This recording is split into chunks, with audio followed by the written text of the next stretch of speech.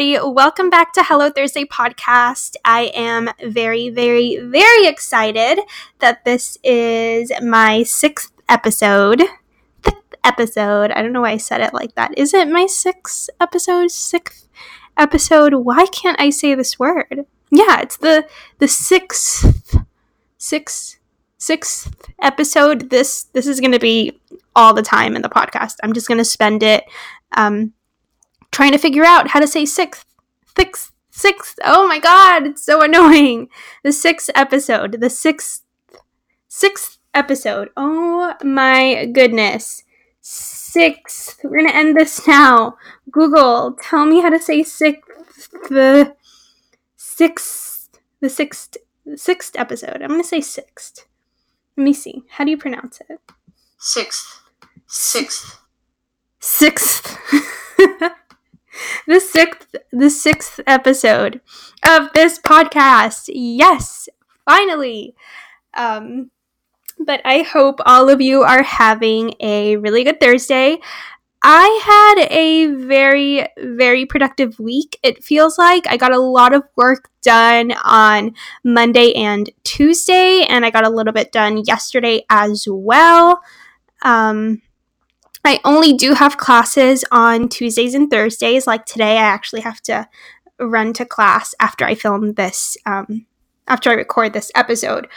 But, I still have some homework to do. This is really boring. No one wants to hear about my homework, but I'm just giving you guys the rundown. It's been a pretty busy week for me, and I'm going to be completely transparent. I completely forgot I had to film this episode. It just kind of went over my head. It slipped out of my mind that I had to record a podcast episode today, which just goes to show how much of a hot mess I am. But I am recording it today, and it is going up today. So that's really good, and at least I'm recording it early and not at school or at 11:30 p.m. on a Thursday like the last episode. Now, the half-episode was this was an extremely busy week, and I didn't plan ahead, my mistake. So this episode is being recorded like 30 minutes before I'm actually supposed to post it. And the reason why I put the half-episode up, and I kind of explained in it, but one of my New Year's resolutions, I know I spoke about that I'm not going to make any New Year's resolutions, but I'll just say a goal. One of my goals was to definitely post a podcast episode every single Thursday, and I do not want this Thursday to be an exception. I am motivated, I'm geared up, I'm going to post an episode every single week. Some of them are going to be better than others, more prepared, more thought out, and that's totally fine. It's good to have some variety. Nobody's perfect. Everyone's a little flawed, a little different. You know, everyone makes mistakes. Quoting Hannah Montana there, but yeah, I just want this episode to be real and to be authentic, because authenticity is something that I've kind of struggled with. Not that I'm someone who's fake, but more so because I'm someone who is very guarded. I'm someone who's very, I don't know how to say this. Not sheltered, but I tend to conceal my emotions a lot. I try to, not my emotions, but my feelings. I try to build a wall around myself. Like this netted wall, I'll say, because you can probably still see onto the other side. But I build this netted wall around myself most of the time. Because I feel like it makes me feel protected, but all it does is separate me from someone else. And I don't know that makes a lot of sense, but sometimes I can come across as disingenuous because I am subconsciously working so hard to keep people out, not in like a negative aspect. It's more like I am working so hard to keep my feelings and my emotions protected that I don't even show any part of me. Like, I don't show the good stuff. I don't show the ugly. I like to play nice, basically. Not that I'm playing Miss Perfect and I'm, pretending to be somebody I'm not. I'm just not showing people who I really am. I'm not showing them my maximum potential and what I'm essentially truly capable of. Because in the past, I have had problems where people have gotten really close to me and they've gotten to know, some deep, dark, juicy secrets about me. And I have been hurt by a lot of friends. And so I guess that's why I kind of keep myself at a distance from people sometimes, and why I don't really share much.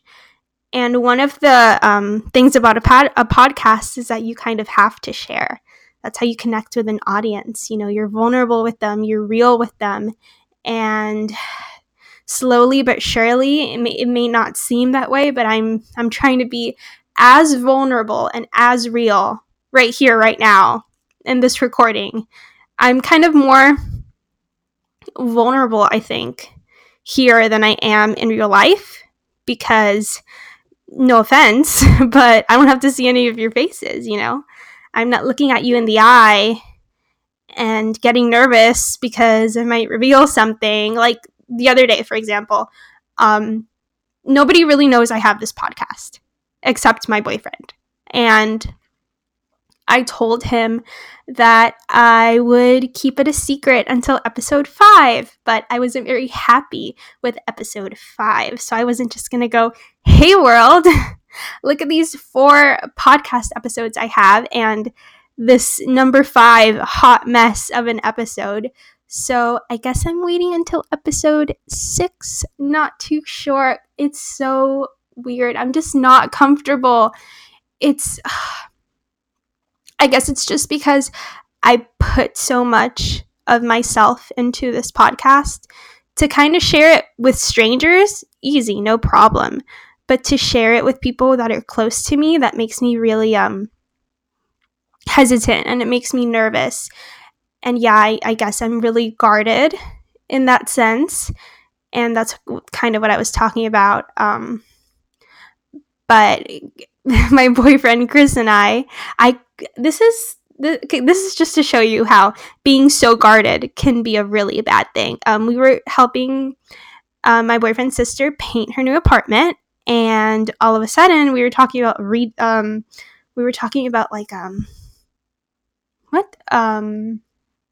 what's it called? Jesus, not retail. Realtors. We were talking about realtors and all that stuff, and just something really, really random and having nothing to do with the podcast. And my boyfriend goes, hey, do you know that Leslie has a podcast?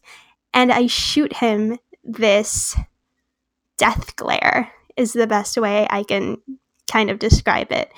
I just shoot him this look of like, how dare you? And I got so upset and so mad because I told him that I really didn't want to tell anybody about it.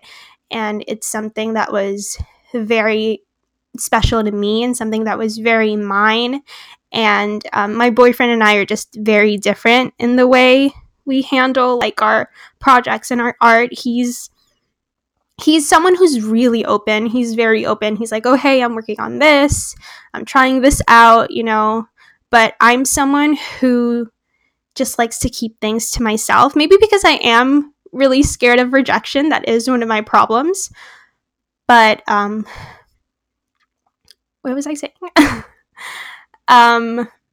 Essentially, I'm someone who keeps things to myself. When I was little and I would write my little novels and I would work on my secret projects and do all of these things, I would always keep it to myself.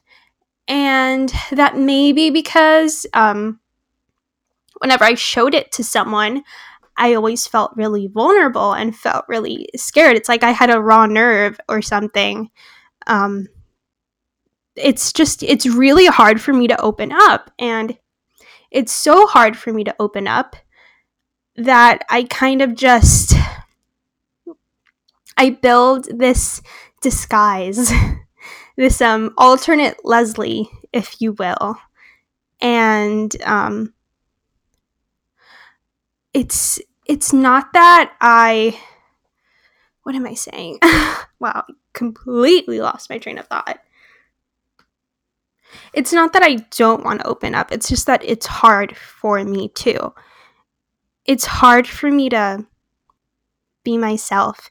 And I do put on this kind of alternate Leslie, this fake Leslie, if you will, but I kind of do it subconsciously. Like, it's so hard for me to actually open up to people and be not honest, because I'm not really like, I don't know, would you consider it lying if you're just keeping things to yourself? I don't think so, but then someone might consider it lying. I'm not sure, but I essentially live another reality. When I'm someplace where I'm uncomfortable or I don't want to open up to someone, I play digestible, cookie cutter Leslie, safe Leslie. I won't tell anyone about my podcast. I'll just be the type of girl who's like, oh, I'm really nice and I love school and I'm a really good student and I did laundry the other day, and I'll be very superficial because the superficiality is what's easy, It's much harder to talk about your childhood trauma than that time when you, had a crush on a boy or something, or these new earrings that you want to pick out. It's so hard to open up to people about that. And it's really good to do so. I'm not telling you to tell everybody your life story, but, it's good to be open. That's how you build close relationships with people. And if the other person really doesn't initiate it, then it's kind of your job to at some point. I feel like, I don't know if this is true, but this is kind of my development. I did a lot of acting in high school, and it's been my favorite thing I've ever done. It's the best thing there is, I think. I loved working so hard, and it was like a competitive theater environment. I was a thespian, so we did do competition theater, so all of our hard work would be reflected through applause that we would get in our shows, or a score that we would get at competition, and it was so rewarding and so cool. But the thing about acting is that you get to play another person, and I feel like I was a really good liar as a kid, like a really good liar, and that's kind of how acting started. I would tell people the weirdest things. So I am a very hairy girl. I'm Cuban. I'm just a hairy girl. I have those Spaniard genes in me. I don't really know how to describe it, but I have hairy arms. And some people might not consider that the prettiest or the most feminine thing, and it's not something you see all the time everywhere you go. So it does kind of look a little weird. And when I was a little girl, I hated it because I didn't know any other girl in my grade, in my class, in my school that had hairy arms like I did. And I felt gross and I felt icky and I hated it and I hated it. And then one day, these two little girls who were much younger than I was, I think I was in like 4th grade and they might have been in like 2nd or 1st. They were asking me, oh my goodness, why are your arms so hairy? Like, that's so weird. And me, being the avid storyteller that I am, I said, well, my arms are really hairy because we're getting really close to Halloween and I'm actually a werewolf. So I'm getting progressively hairier and hairier as time goes on. And I asked them, if you keep on talking to me, I'll go to your house and I'll come visit you in full werewolf form throughout the night. And that is, my God, I can't believe I said that to them. So weird.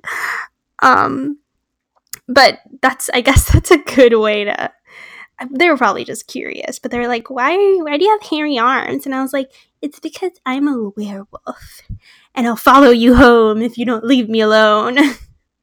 That's such a strange thing to say to a couple of 7-year-olds, but that's something I said, which just goes to show you how much I liked lying as a little kid. I would always say these really weird white lies about myself, which I'm sure everyone has when they were a kid. I would tell them I was a werewolf. I would tell them that, like, I don't even know, that, I don't remember now, but I would just say really, really strange things and kind of want to be this mysterious, elusive person that I wasn't. And mind you, I would only tell these things to strangers.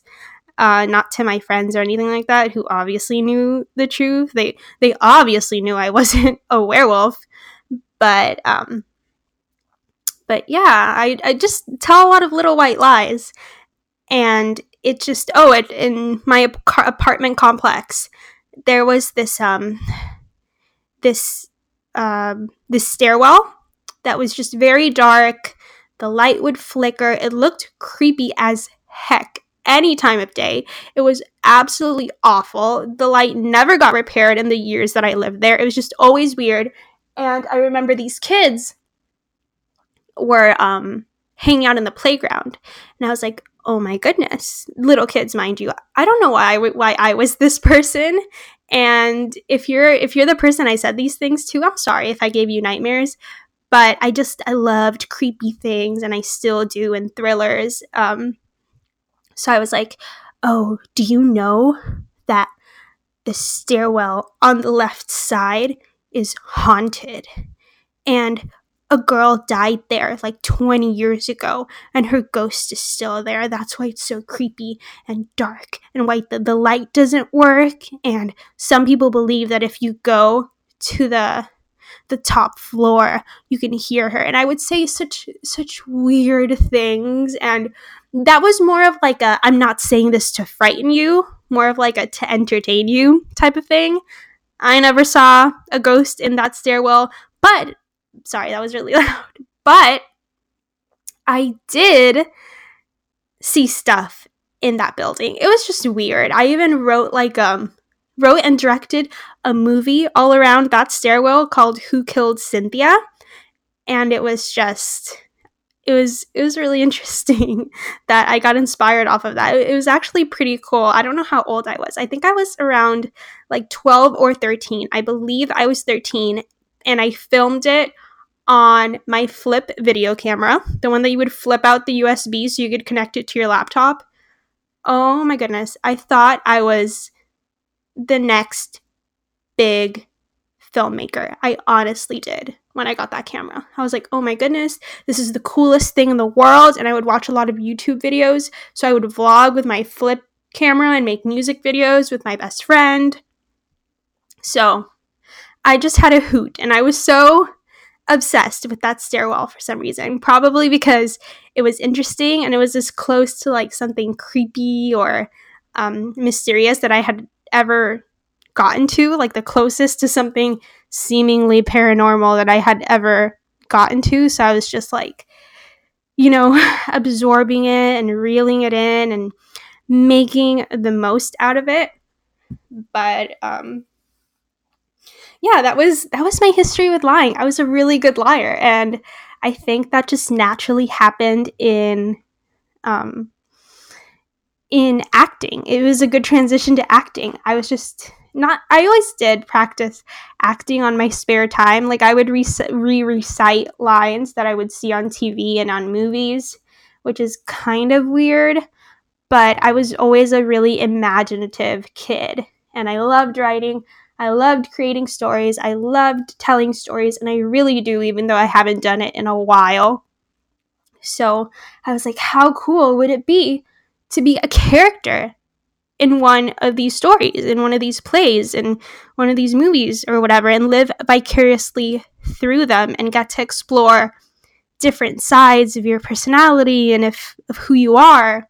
So acting was great and it was easy. And I was such a method actor. I got so into character. This is kind of dorky, but for that minute, that hour, those 2 hours, whatever it was, the time when I was that character, I really, really took on that role. I actually started acting in my speech class at my first high school. I attended a high school freshman to the beginning of sophomore year of high school. And it was the high school that everyone from my middle school and elementary school went to. It was just like the closest one where everyone would send their kids to, because it was essentially like 2 streets over. But I did go to that one, and I actually had a speech class there. And I thought, oh, speech, we would just be talking. I never really had a problem speaking in front of a crowd. No big deal. Blah, blah, blah. I think it might have even been a graduation requirement. I'm not sure. But I was like, sure, I'll take speech. Sounds really cool. So I stepped into the speech class, and speech, a part of speech was like this competition side. Like there was a competition speech team where you kind of act out and interpret works of literature in order to prove a point, and that was kind of your speech. And that was kind of like a project. We weren't in the professional, the competitive speech class, but a lot of but this was like the class right before you get into that class. So the teacher, not a professor. So the teacher, I feel like her name is Mrs. Chung. She was really cool. So cool. She gave us an assignment to essentially do one of these, like if we were going to a competition, and she would score us to kind of see who would go into the team next year and vice versa. And essentially we had to craft this speech that kind of proves a point and does something. And I chose the book Sybil. And if you're not familiar with the story of Sybil, it's the story of this woman who had, I believe, 21 different personalities, but I could be wrong on the number. I'll fact check it later.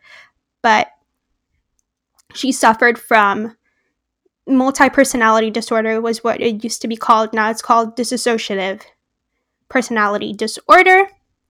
Kind of like the movie Split. I'm sure you've heard of this before. But she wasn't only Sybil. Sybil was like the host to all these different personalities.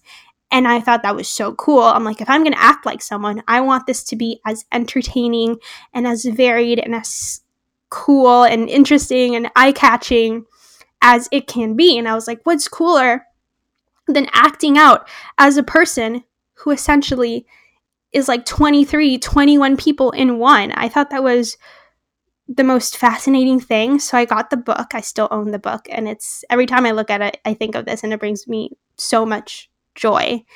And I created this like written speech, and it got processed. And then when it was time for us to perform it, I performed every bit of it. And it was really cool because I got to switch to her different personalities, and it was a lot of acting. And she has 2 personalities, which are male. So I even got to be like, pretended to be a boy for some time, and I loved the speech. And one of the best and like most rewarding parts was that at the end of the speech, everyone kind of stayed like silent. And then I got like a standing ovation, which is really, really cool. And I think I still have my scorecard, and it's like straight 5s. I feel like 5s or 10s. It's like whatever was perfect. And the teacher was so blown away. And I remember feeling so confident and so good about myself and so proud of my performance. And that was the first time that I got this performance high, you know? I was like, oh my goodness, you know, I get rewarded for lying. People like it when I pretend to be someone else. It's good. And that's how my love of acting kind of flourished. But that school really didn't have a developed theater program. They had an acting one class. It's just that they had an acting teacher who was there for a couple of years, but they had left. And the year that I went into that school is when they had their first acting class again. So I took that drama one class while taking speech. I feel like while taking speech, and it was just the best there was. It was really, really cool. And sadly, I feel like this might have been sophomore year. Yeah, it was probably sophomore year. But I sadly had to leave the school because we moved. And then in my new school, they had a phenomenal, well-developed, well-supported theater program, like full musicals, full plays, all the stuff, competition theater, and I was drooling. I was so excited. I had drama one again in the school. Like the drama one I was taking was now also I was just taking it again in this school. And I heard they had a competition theater group. And I asked the teacher, "Oh my goodness, how do I join this?" And she's like, "It's audition only, and you can audition at the end of the year." And I was like, "Fine, totally okay." But I made sure that every performance that I had in this drama one class was phenomenal. I always tried to work extremely hard to do so much research. I would watch like method acting videos. I would look up so many behind the scenes of movies. I would watch the behind the scenes of Silence of the Lambs and do like character studies and see how the character of Hannibal Lecter, they gave him an animal, and I thought that was really interesting. I had seen that also happen in the Godfather, where they gave Marlon Brando like they they kind of influenced bulldog-like characteristics into his character. Like his character was kind of inspired by a bulldog, and they even put little cotton balls in his mouth, so his cheeks would protrude downward and kind of even look like a bulldog. And I thought that was really cool. And with Anthony Hopkins as Hannibal Lecter in Silence of the Lambs, his animal in his character study was a crocodile. And I thought that was really cool, like a toothy, scary crocodile with sharp moves and someone who's very sharp, very quick. And I thought that was really, really interesting. And I had never heard of that before. So I would do all of this method acting research, and I would work really, really hard to get into every character, even if it was an improv character. I loved improv. Improv was just like a really fun, cheap thrill for me, and it didn't give me as much satisfaction as actually studying a character and looking into them and practicing for weeks and weeks on end. But it was something really satisfying and funny, and I got to brush up on my humor. I always felt that I had a good balance between being a comedic actress and a dramatic actress. Being a dramatic actress gave me more satisfaction at the end of the day, and I just kind of took myself more seriously when I performed like a more dramatic, darker telling piece. But comedy was really fun, and it was a really good way to de-stress and to kind of break up the seriousness. But yeah, that's what I did, and I just worked really hard. And I got into the competition theater troupe, and I was there for 2 years. You re-audition every year, and I got in, and I competed, and I loved it, and I went to state competition, and I got really good scores, and it was so satisfying. It was just phenomenal. But then again, I loved acting because I didn't have to be myself. I know that sounds really simple, but it's basically like I was, what it was. And I feel like acting kind of let me be real in my personal life because I didn't have to pretend in my personal life. I was just pretending on stage, and I had a healthy balance of, okay, Leslie, you get to pretend on stage for a while, and then when you step off that stage, you're Leslie again. You're not someone else. You can be yourself. It's safe. It's fine. You got your healthy dose of therapeutic pretending out of the way. Now, the second you come down that stage, you're Leslie again, and you have your problems and you have your emotions. And I feel like it was really good for me, and it was really healthy, and I haven't acted in a while, which may be why I kind of feel the way I do now, and why I have all of these reservations about opening up to people, because I don't have that catharsis anymore. I'm not exercising my pretending side somewhere, so I guess I just do it all the time. I don't know if this is an actual legitimate argument. It's just kind of how I feel and what I can imagine that's been happening to me. But I mean, everybody kind of wears a mask all the time, right? I feel like we all we wear different masks, and they start to come off once we get to know people a little more. Like when I worked at Subway, I had my customer service mask all the time. I was like, "Hey there, welcome to Subway. What can I get you? My name is Leslie. What type of bread would you like? White wheat, Italian 5 cheese, Parmesan oregano. What do you want? Let me know."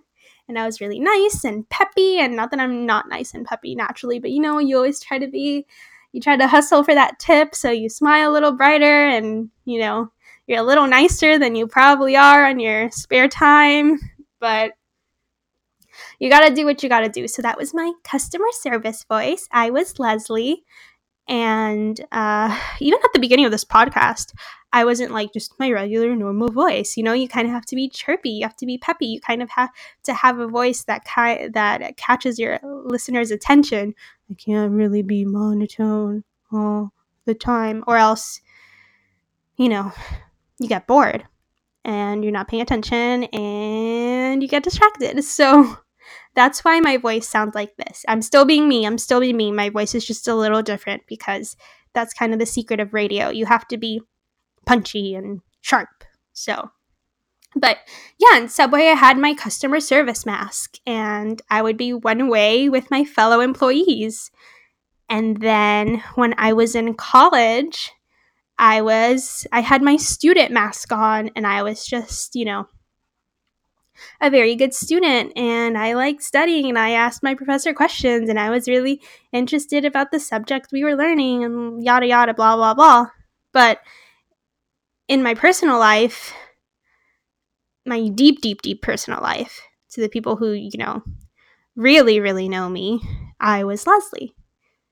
Just Leslie. No customer service Leslie, no academic Leslie, no Leslie with strangers. I was just me. But I wasn't me. I didn't take off my mask for a lot of people. It's, we all wear masks. It's just that some people know when to take theirs off, and some just don't, like me, I struggled to take my mask off. I really struggled to just relax and say, hey, you're not trying to impress anyone. You're not trying to earn a tip here. It's cool. You can let your guard down. You can be somebody. You can be yourself. You don't have to be anybody. You can just be yourself, and that's totally fine. You can be the flawed, imperfect, crazy, weird person that you are. And the world is just going to have to deal with it, and they're just going to have to stomach it, because you don't have to impress anybody here. You're not trying to get a letter of recommendation from your professor or get a tip or a good review or whatever. It's just people who are in your life that are in your life because they like you for you. So it really makes no sense for you to start being someone else or act like you're someone else. I'm someone who gets really anxious at times. Like, I'm always like out of breath and doing this and moving forward, and I feel like my brain is on fast forward every single day. So it's very rare that I'm chill. Like, I don't know how to control my anxiety really well. I don't deal well with stress. Parties make me really nervous, really, really nervous, especially if I can sense that someone might have a stronger personality than me. I kind of shut down and become submissive in a way, and like conversationally submissive, in the sense that I kind of let them take the light. Not because, I mean, I've never been the person that's like, I'm going to make this whole conversation about me. I am going to lead this room, have complete control of this room. I'm not a conversationally aggressive person, and I never have been. I have the capability to be, of course, we all do, but it's not something I gravitate towards naturally. So that just happens to me a lot in social settings. And I guess, my light kind of dims out and I become digestible and I become a background character. I become a supporting actor in my own life sometimes. I let that happen because for me it's easier than fighting to be in the limelight, fighting to be on top, in charge. I've never been competitive in that way. I don't think I'm a very competitive person overall. Just when I did competitive theater, then I was really, really competitive. And I wasn't perfect, I would get my not fantastic score. I'd get, I guess you can call it like a second place type of thing, second best at times. And that would hurt me. I did develop kind of an ego. And while it's very healthy to have, while it's very unhealthy to have a huge, major ego that completely encompasses you, it's also kind of really good to have a bit of an ego, to have some backing to your spine, to have some spine, to not be completely spineless. You have to kind of, protect yourself a little bit of padding, but not too much and not too little, but just right, just enough padding to overcome tough moments and overcome rejection. Rejection is something I have also struggled with. Everyone's struggled with. It's not like I'm like, oh, here's a confession. I've struggled with rejection. Yeah, newsflash, everyone has. But it's the way we come out of that rejection and the way we handle it that makes us stronger people and that makes us better human beings. I used to have a really hard time swallowing down rejection. I've always been the one, kind of, not always, but I have been the one to make a first move around boys, and I was so insecure at one point that I would just go for it and I would do it and I'd just make the first move to make the first move because I knew things wouldn't work out. And sometimes, I would get a positive reaction and sometimes I wouldn't. But that's besides the point. There are other facets of rejection that I didn't have a good, a good time with, like getting B's in college and C's. When I got my first C in college, I cried. I cried like a baby. Like the total perfectionist that I had become had just slowly been, cracked. Broke the glass on my, perfectionist self. So some of these masks that we wear crack really easily, because we don't really need them there. They're kind of transparent. Some of these masks are kind of see-through and you just show yourself right through them.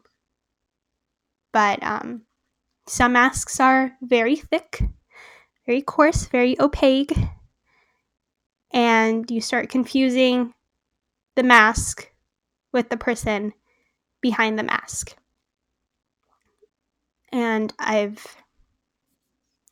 that's something that I've had to learn to kind of not do, because I'm like, I'm not this person. I'm better than that. I have to remind myself, pick myself over again. You can stop pretending. You can stop wearing this type of Leslie. Take off this digestible Leslie skin. Be controversial. Share your opinion, Don't say something that's just going to make everyone happy and comfortable. Be the one that asks questions and the one that makes someone a little bit uncomfortable, and be daring and don't hold back. That's something I keep on saying, something that I've struggled with, but it is. It is. And I'm not going to be afraid to do that anymore, to hold myself back. I'm going to try to catch myself whenever I find myself doing that, because then how do you really get to know a person? Even if that's someone who you're really, really, really scared to kind of open up to.